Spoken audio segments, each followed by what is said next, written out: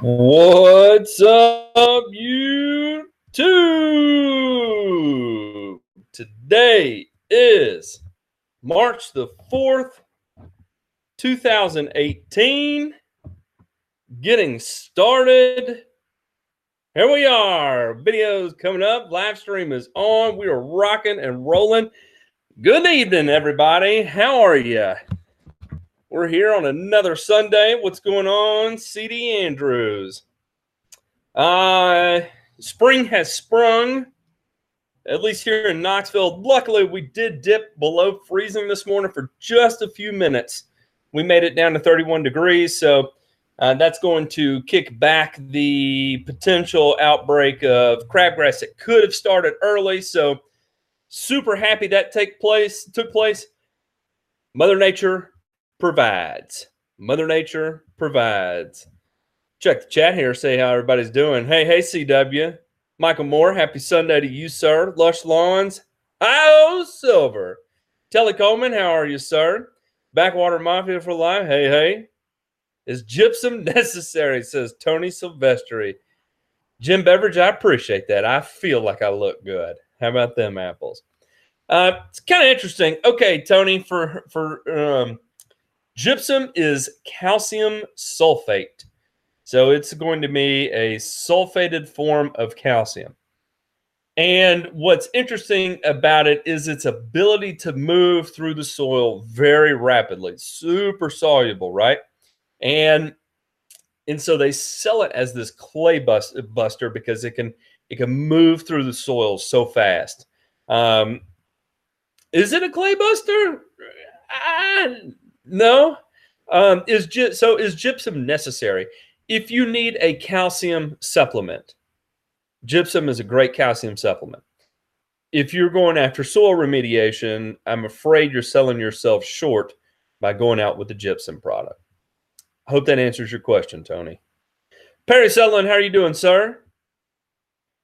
Yeah, I was happy to see 30 on the temp gauge this morning myself. I definitely was. Sitting in the parking lot waiting to get my kids from youth group watching my. How about them apples, Paul's Prime Cuts? How about them apples? Sid Barrett, home gamer with St. Aug in Northwest Louisiana. 2 questions. You like calcium. What does it do to the pH? Also, can I grind up charcoal briquettes and broadcast for the carbon? Sid Barrett. Okay, let's kind of take this. I do like calcium.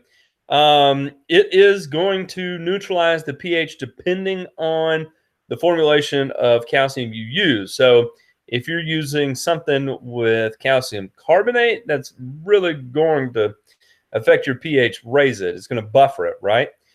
You can do things like calcium sulfate, gypsum, which is going to be neutral. It's not going to have any effect on your pH. You can also use something like calcium nitrate. Calcium nitrate is not going to have a big effect on your pH. So there you go. There are calcium supplements that do not have to interfere with your pH. Calcium doesn't always mean pH buffer. It just isn't always that way. Can you grind up charcoal briquettes? No. So charcoal briquettes are going to be pushed together with polymers and hydrocarbons, and that is not going to be ideal for the soil. So if you are interested in doing something like that for the carbon, if you are able to find the charcoal free, like the wood chips that are wood chip charcoal, it's not a true coal. I forget what it's called, but you could grind those up and broadcast them. It'd be very difficult, to be very messy, so just keep that in mind. Back to nature. Nice to meet you, sir. Very nice meeting you. Look at this. Lush Lawns just bought a 2015 Permagreen. It needs a little work. Where's the best place to get some parts? Lush goes straight to Permagreen. Dan the man up there, Dan Shiplove and Peter Shiplove, they will take care of you on parts like you would not believe. The service is top notch. You just tell them what you need, and they'll get it to you super quick. So Permagreen is a great place to go to direct for parts. I haven't found them anywhere cheaper. So there you go. Hotlanta, Brian Watson. Hotlanta. How about them apples? Let's talk some Poetry. Let's not talk about Poetry because that is going to be a nightmare this year. I'll tell you right now. We'll get into some Poetry. We will. We got Titleist here. He's got a Bermuda yard with a POA problem. It's the first year starting pre-em. What is a good option to smoke that POA? Look at your sulfonyl ureas, Titleist. So you're looking for Revolver. If it's warm enough, you can run Celsius. You can run Monument. You can run Katana. All of those are going to be sulfonyl ureas, ALS inhibitors. So, forum sulfuron, trifloxysulfuron, iodosulfuron, if it's hot.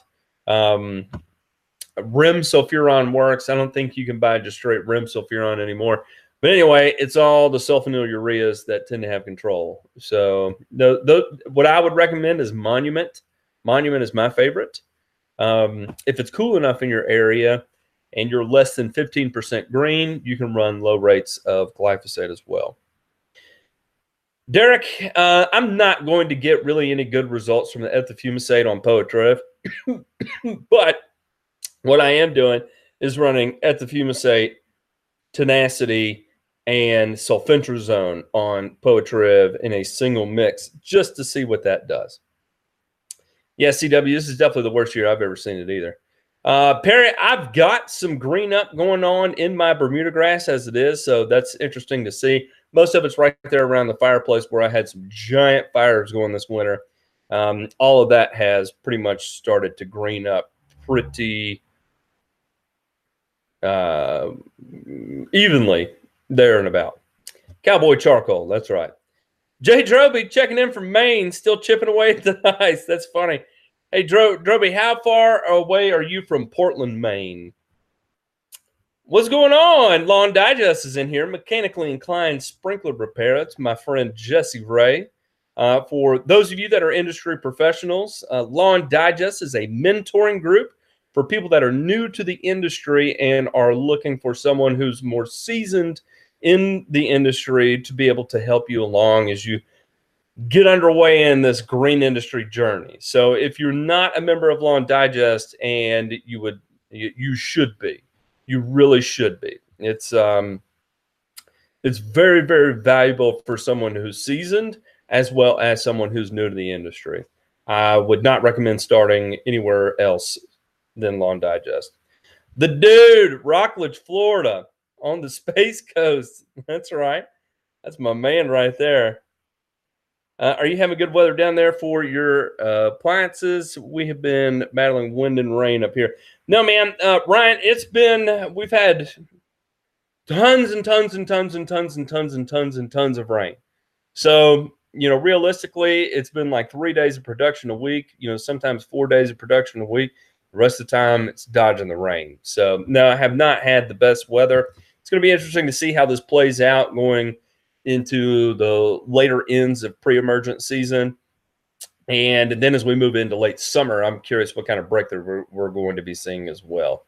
So, I don't know. I'm a little nervous. With all the rain.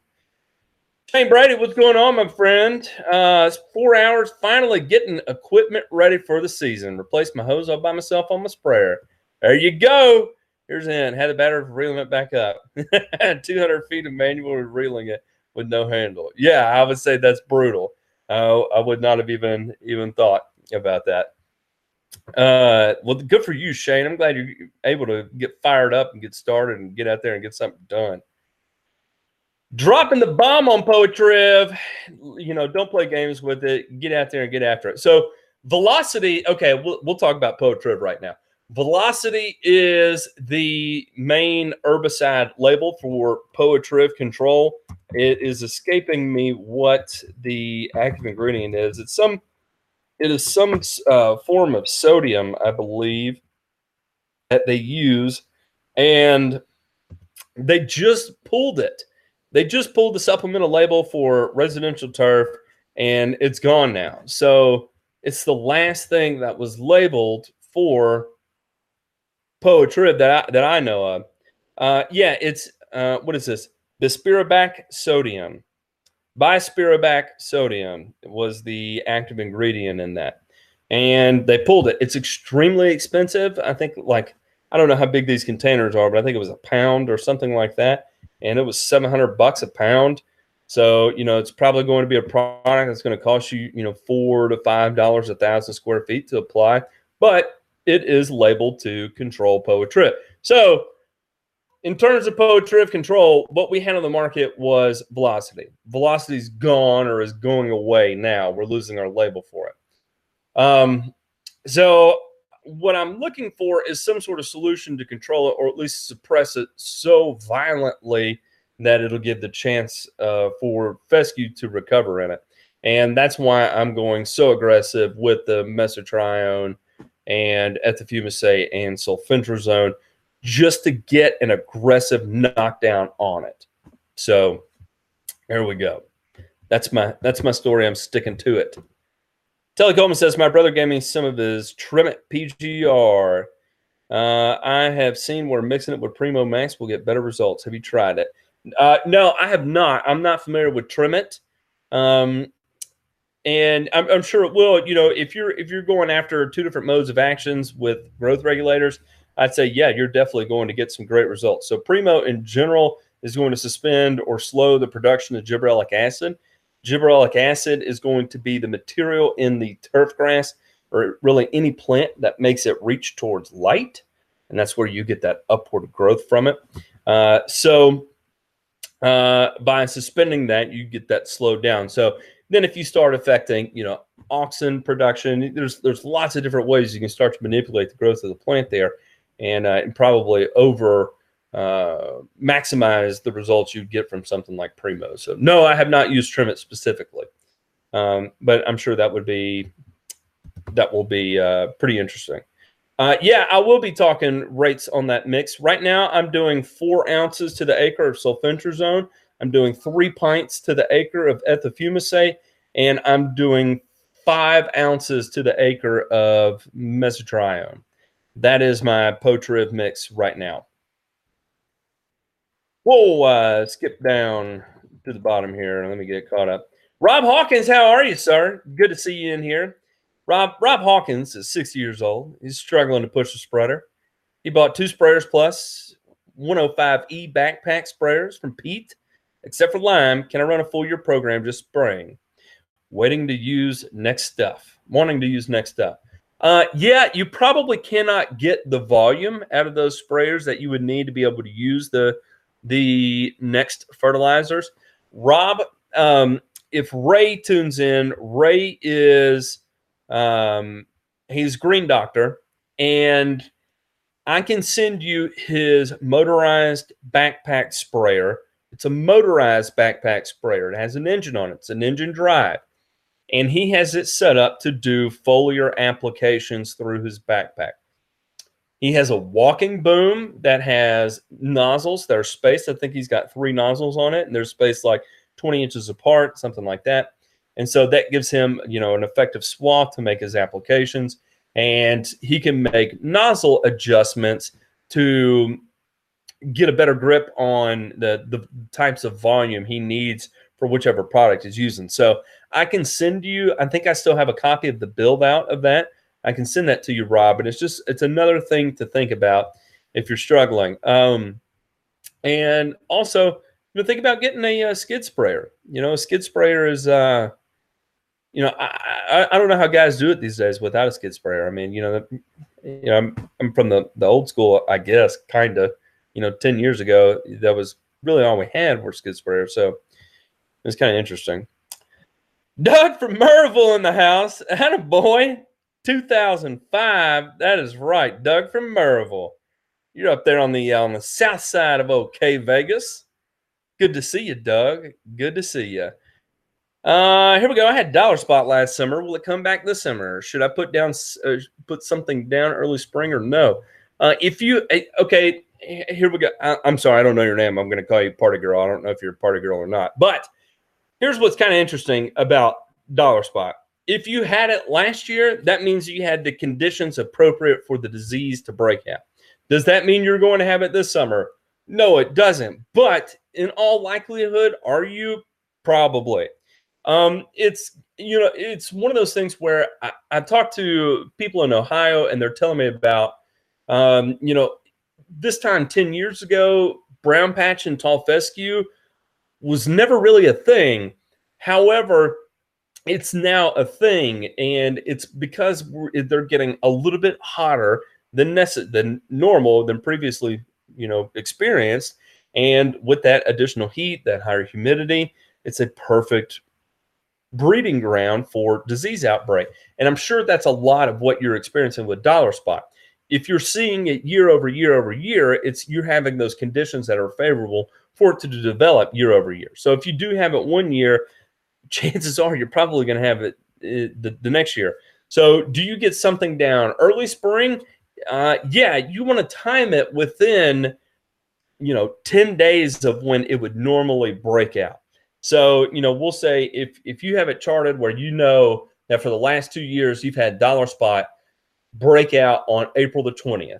Well, that means on April 10th, you should be going out with some sort of systemic control to capture your dollar spot. Dollar spot isn't something I have to contend with here. So for me, it's Rhizoctonia brown patch. So that way I know when, what is it? When is it? When May 15th rolls around, I have to be getting down fungicide because it's always that first week or the third week of May when I have the Rhizoctonia breakout. So just keep that in mind. I definitely would put something down, but you want to time it pretty close to the time of outbreak. Got some next on the way. Worked with humic acids, beneficial microbes, and mycorrhizas. Big believer on soil health. Thanks to you, I ran this product. I think is real. Can't wait. Yeah, man. It is one of those things where I've never got into the whole bacteria world when it comes to soil health. It's out of my wheelhouse. That would take me another 10 years of studying to even gather the most minute grip on it. And in reality is, even science in general knows so little about the full biota of the soil. So, that is really taking it to some next level stuff. I'm having a hard enough trying to understand humic acid's function in soil and plants and fulvic acid function. So, no, man, it is definitely real, and I think you will really, really, really enjoy the results.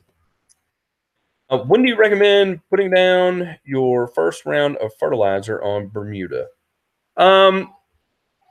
You want to put it down after it is at the minimum 50% green, preferably 75% green, or maybe even completely green, somewhere in there. So, I would say 50% on, go ahead and be planting your first round of fertilizer. Start saving, Rob. Start saving. Ryan, you might not be able to give a price on RGS, but if you can, what approximately does it run for 5-gallon containers?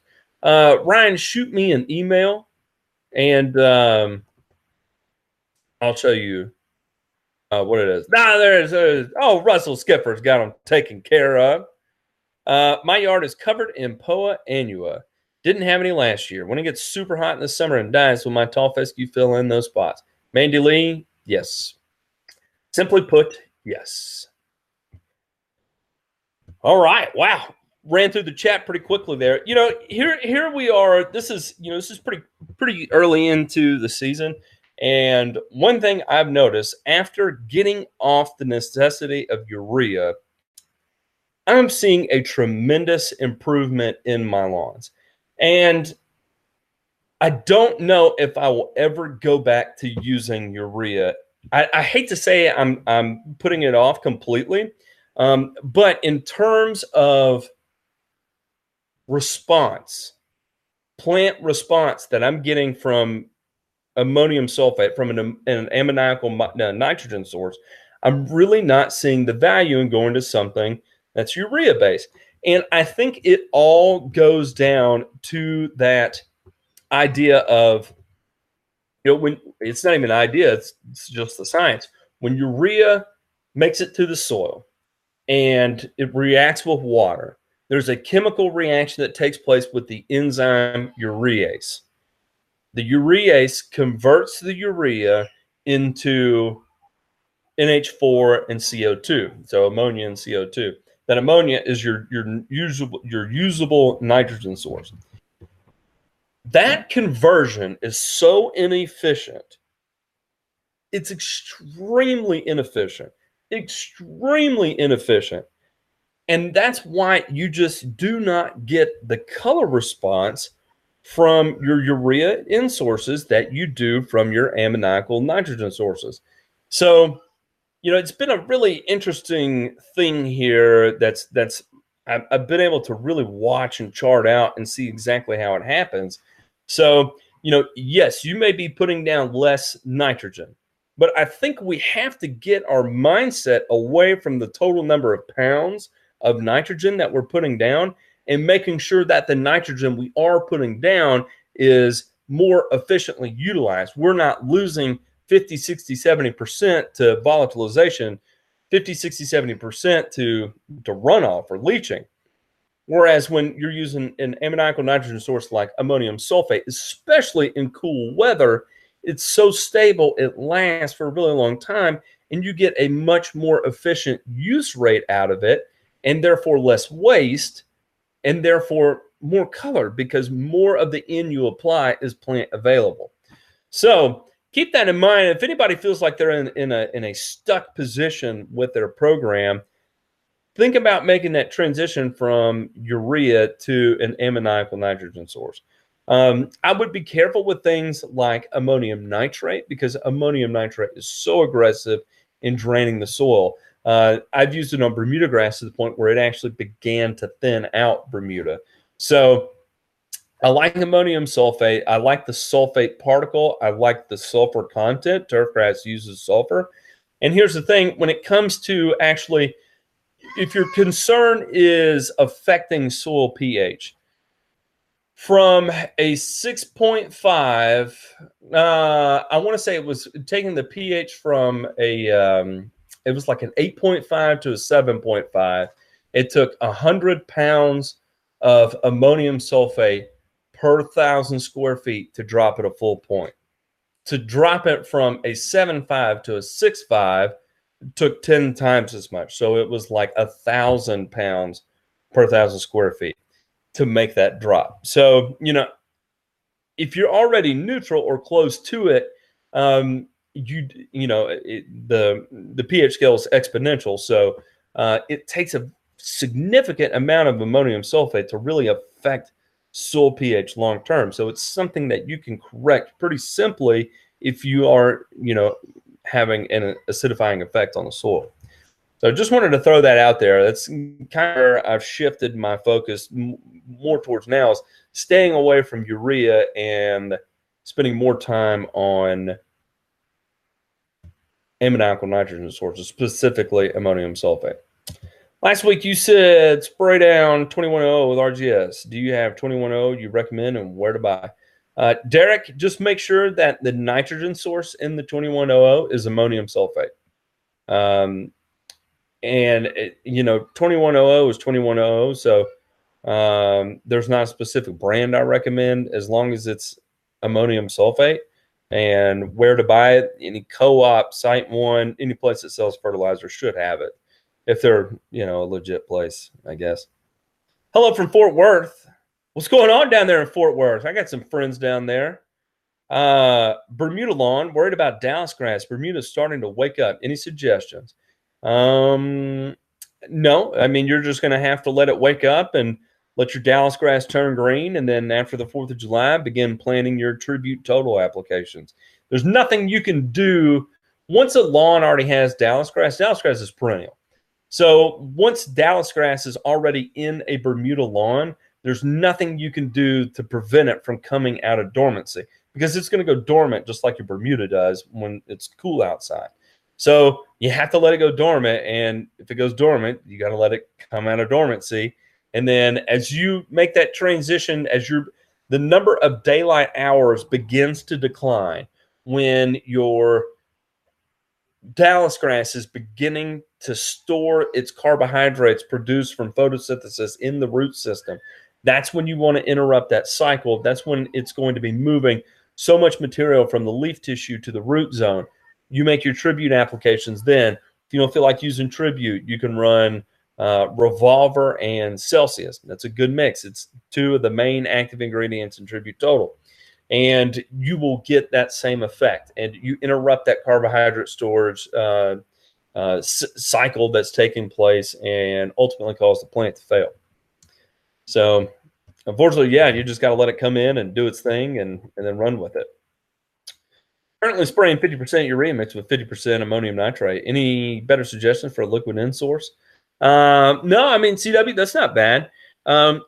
Since you are spraying urea, I would do something to stabilize that urea because you will lose so much of it. You can either block the enzyme with a urease inhibitor, or you can tie it up with something like humic acid to stabilize it.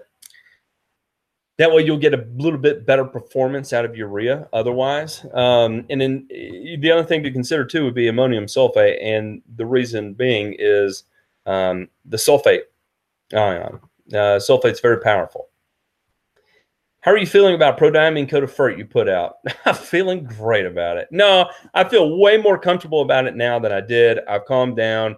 And it's going to be one of those things where it's just going to take a little bit of repetition to get used to it, I guess.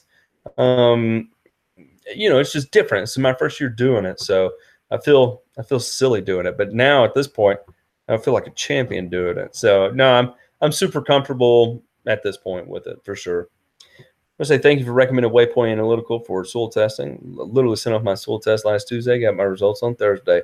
For those of you who don't know that are looking for a great place to soil test, Waypoint Analytical is who I would recommend. I will tell you that this Waypoint Analytical is going to be, you have to know what kind of test you want. They can test for whatever you want, and you can have a very simple test performed. You can have a very extravagant test performed. So, if you're looking for a higher end test, I would say Waypoint Analytical is going to be the way to go. I would not get a Waypoint Analytical test to expect them to analyze your soil test for you and give you a total perfect chart of where everything needs to be and whatnot. They want to give you raw data that you can use. So just keep that in mind. But Waypoint Analytical is great. I'm glad they helped you out, Telly. I'm really, really excited to hear that. CD Andrews, bust out the pen and paper. Bust them out. Okay, Sigmund, how many times are you running RGS?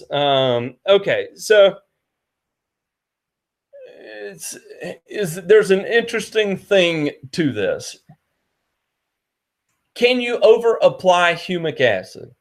In theory, yes. What is the rate? I don't know. No one really knows. So humic acid in general is going to contain a lot of lipids, and those lipids, it almost feels like this goopy, waxy type feeling, these organic acids, and the lipids themselves at some point can have the potential to become hydrophobic, to repel water. At what rate that is, I don't know. And, this is something I talked to John Perry about, and one of his deals is remediating the soil at his plant, and he's out there blasting it with just these giant concentrations of humic acid left over from his reactions. And so far, the only thing that's happening is the soil is improving, the turf is improving. So he has not hit that threshold yet to start causing a decline. I don't know what that is. So in terms of spraying RGS, really it's up to you how often you want to use it. How often do you need to use it? I don't know. It's going to vary from soil type to soil type and location to location. So typically what I like to do, I'll run it now. I'm not going to run it again until June, and then I'm not going to run it again until seed time. So, I'll be running it 3 rounds this year. And then the rest of the time in there, I'll be playing with some of the other products. Like I'm going to be running dethatch, and I'm also going to be running aerate. I'll be running aerate next round, and then I'll be running dethatch during my first round of disease season. Then my second round of disease season, I'll be running RGS again. And then after that, I'll be going into the late season. That'll be grub control. Be no humic applied then. And then after that, I'll be going into seed season. I'll be spraying RGS. And then FERT after that, and then FERT after that. And then I'll probably mix it up. May do a little humic 12 in there. So,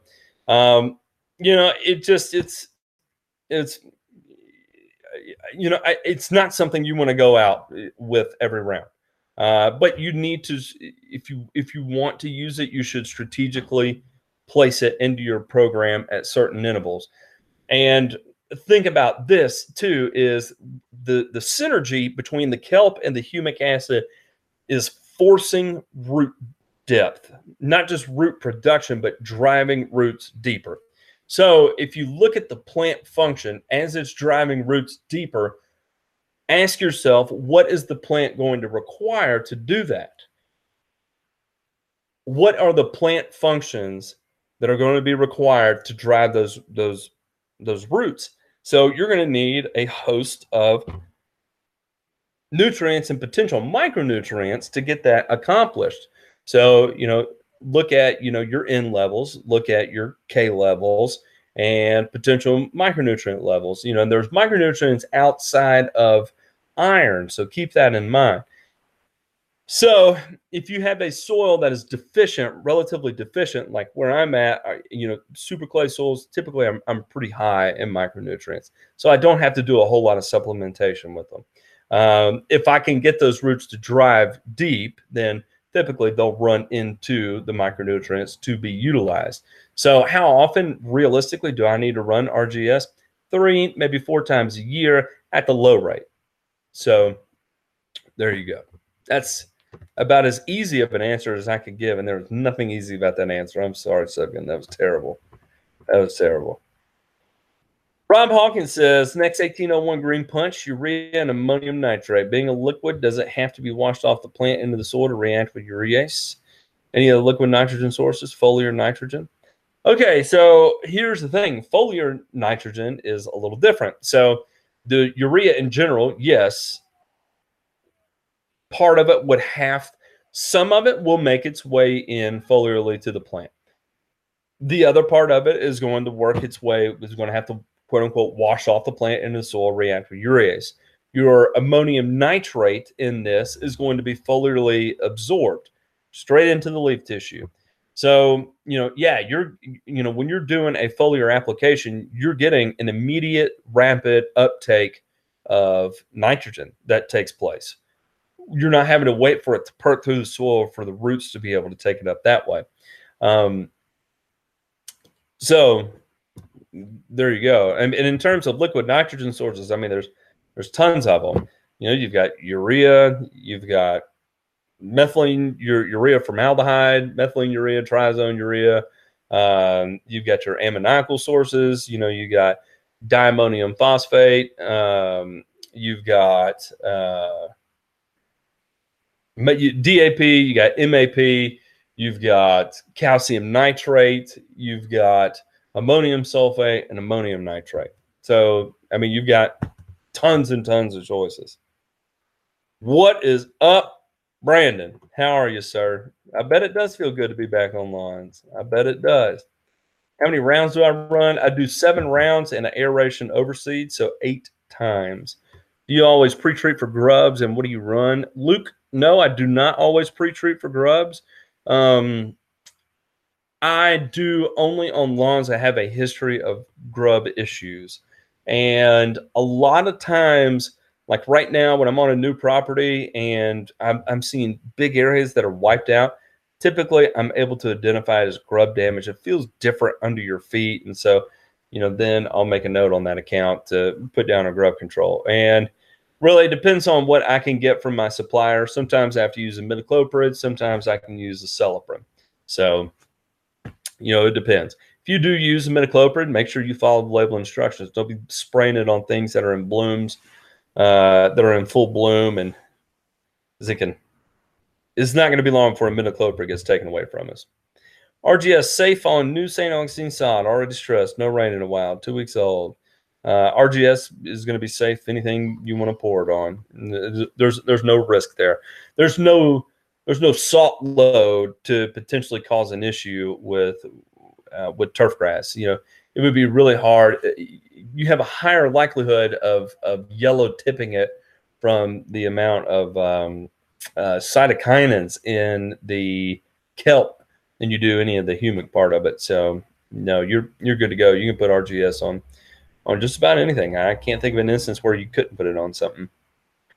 Spring aeration for fescue in the transition zone. What would you do? I have new customers who are down to dirt, going to aerate and seed, spray tenacity and RGS, put down a granular fertile on top.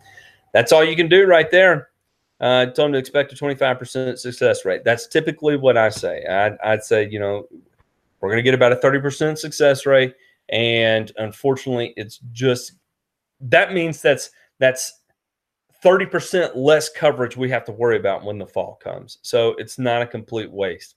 A lot of times I try and tell people, hey, I'd love to start your lawn right now, but I'd rather start it in the fall because I'm not going to be able to have enough success with it. So there you go. After your time with Lawncology, what's up with Aerate? What's up, Chuck B?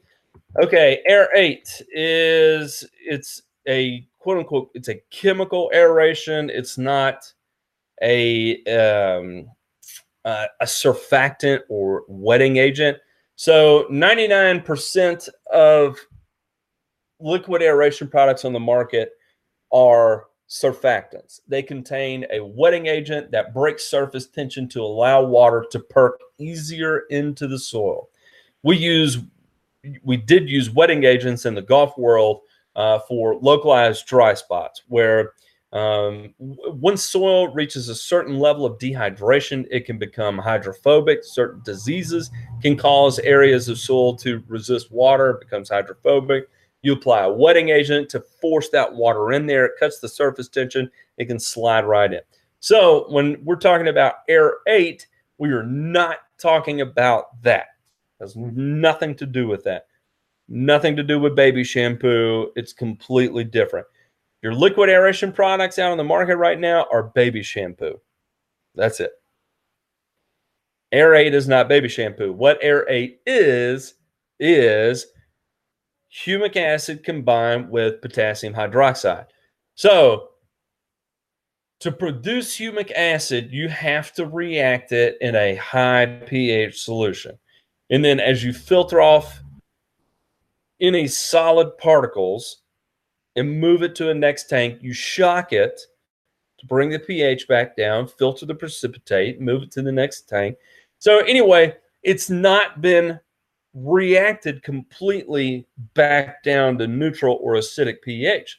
So what happens is you have this partially reacted humic acid with still a relatively high pH. You apply it to the soil, and it completes that reaction in the soil.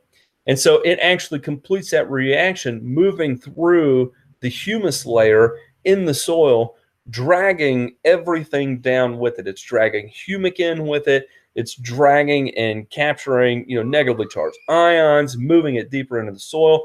And so you create all these microfractures that is a giant increase in surface area.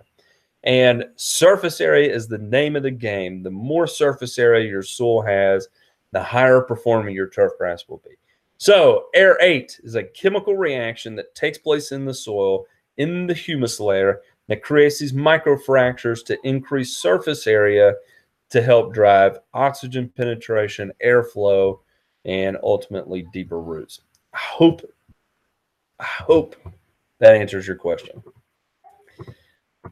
What's up, Chuck B? What is up, man? Yeah, I am. I've already sprayed a little bit of it this year, and I am spraying it all next round. My round 2 will be all Aerate. Brandon, my target in this year is I'm going to try 2.5 pounds of in this year. That is the lowest in I've ever run on cool season grass. Temps are finally breaking here, so I can get back and do some more apps. That's right, Chuck B. It's time to get out there and get on it, boy. It's time to get on it. I feel you. It broke here. You know, I'm about a month in on applications, just over a month, 5 weeks in on applications, and it feels so good to be back out on the yards. I'm so excited. Everything's looking great right now, so I couldn't be any happier. I'm drinking the Kool-Aid on the liquid aeration, but we've always sold core aeration with seeding. If aeration is not needed mechanically now, what are you suggesting for seed bed prep? Okay, first off, in terms of generating seed to soil contact, aeration is not the best thing. It is a sound cultural practice. I will continue to aerate lawns. It's instant gratification. It's instant feedback from a customer.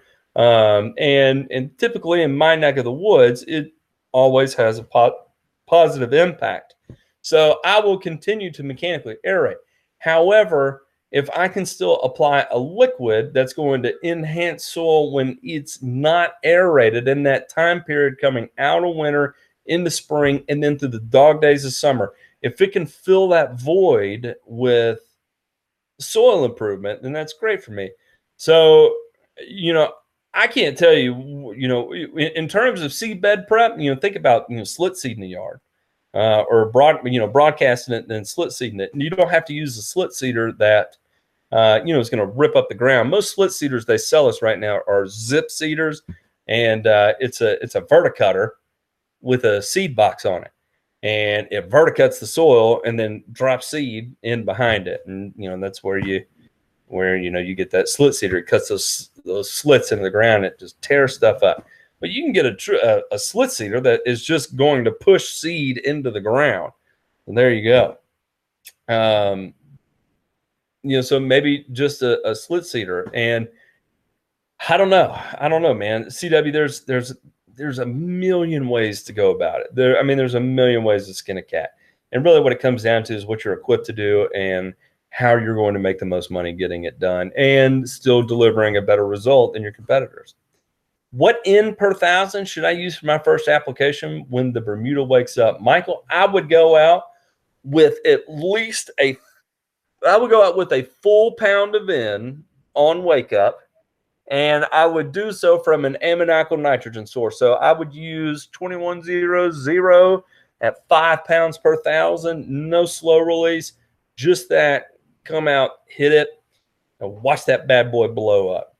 That baby should catch on fire. Will you apply aerate after your mechanical aeration? After you mechanically aerate?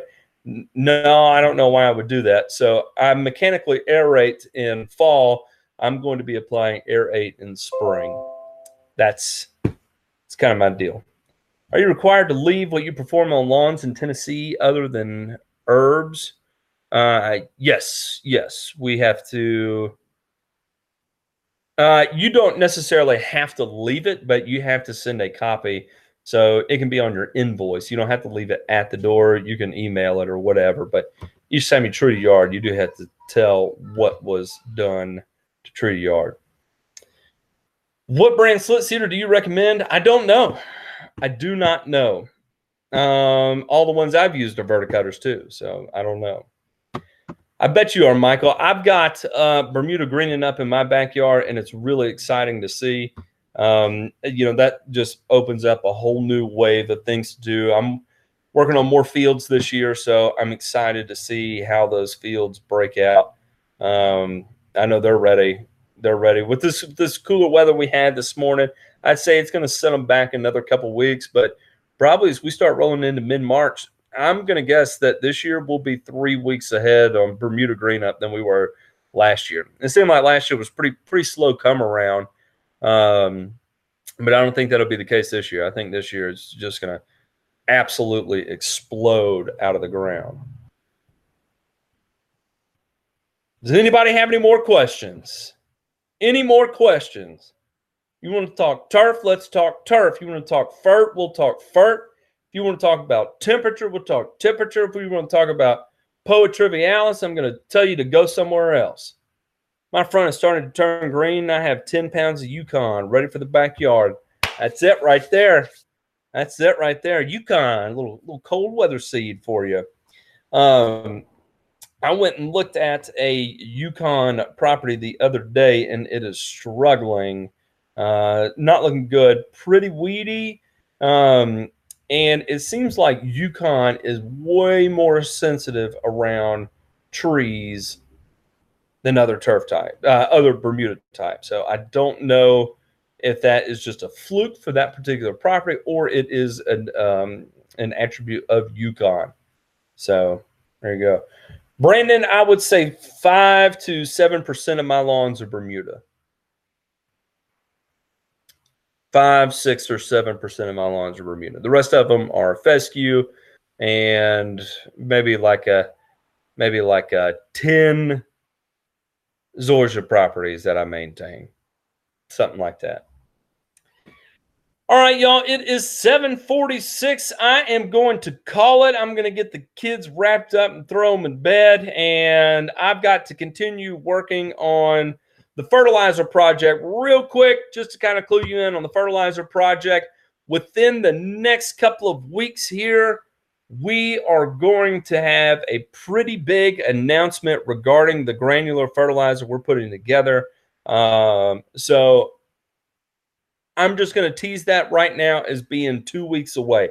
That's about, y'all have the same information that I have on that point right there. So 2 weeks away, big announcements coming.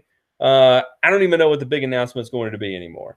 Lush Lawns, we'll get some more whiteboard action. It's when I have time to get in front of a whiteboard and do some recording. It's just I don't have a lot of time to do that right now. I've got a lot of irons in the fire, so it's kind of chaos. Matt Fouché, if you were in Louisville, Kentucky, I would go turf type tall fescue, my friend. Turf type tall fescue. Y'all are very welcome. Let's look at what a next program would look like going all in with liquids. I don't do liquids, Sigmund, so I would not be able to give you an all-in program on what that looks like. So anyway, y'all, thank you so much for tuning in. If you have questions that I did not get to tonight, be sure to send me an email at thegrassfactor@gmail.com. I'm always lingering around there. Don't forget to check out Lawn Digest on Facebook if you are an in-industry professional, and get some good camaraderie, some good mentorship taking place there. It's a good thing. It's a positive thing. All right, y'all. I appreciate y'all all tuning in. Thank you so much. Y'all have a good evening. Take it easy.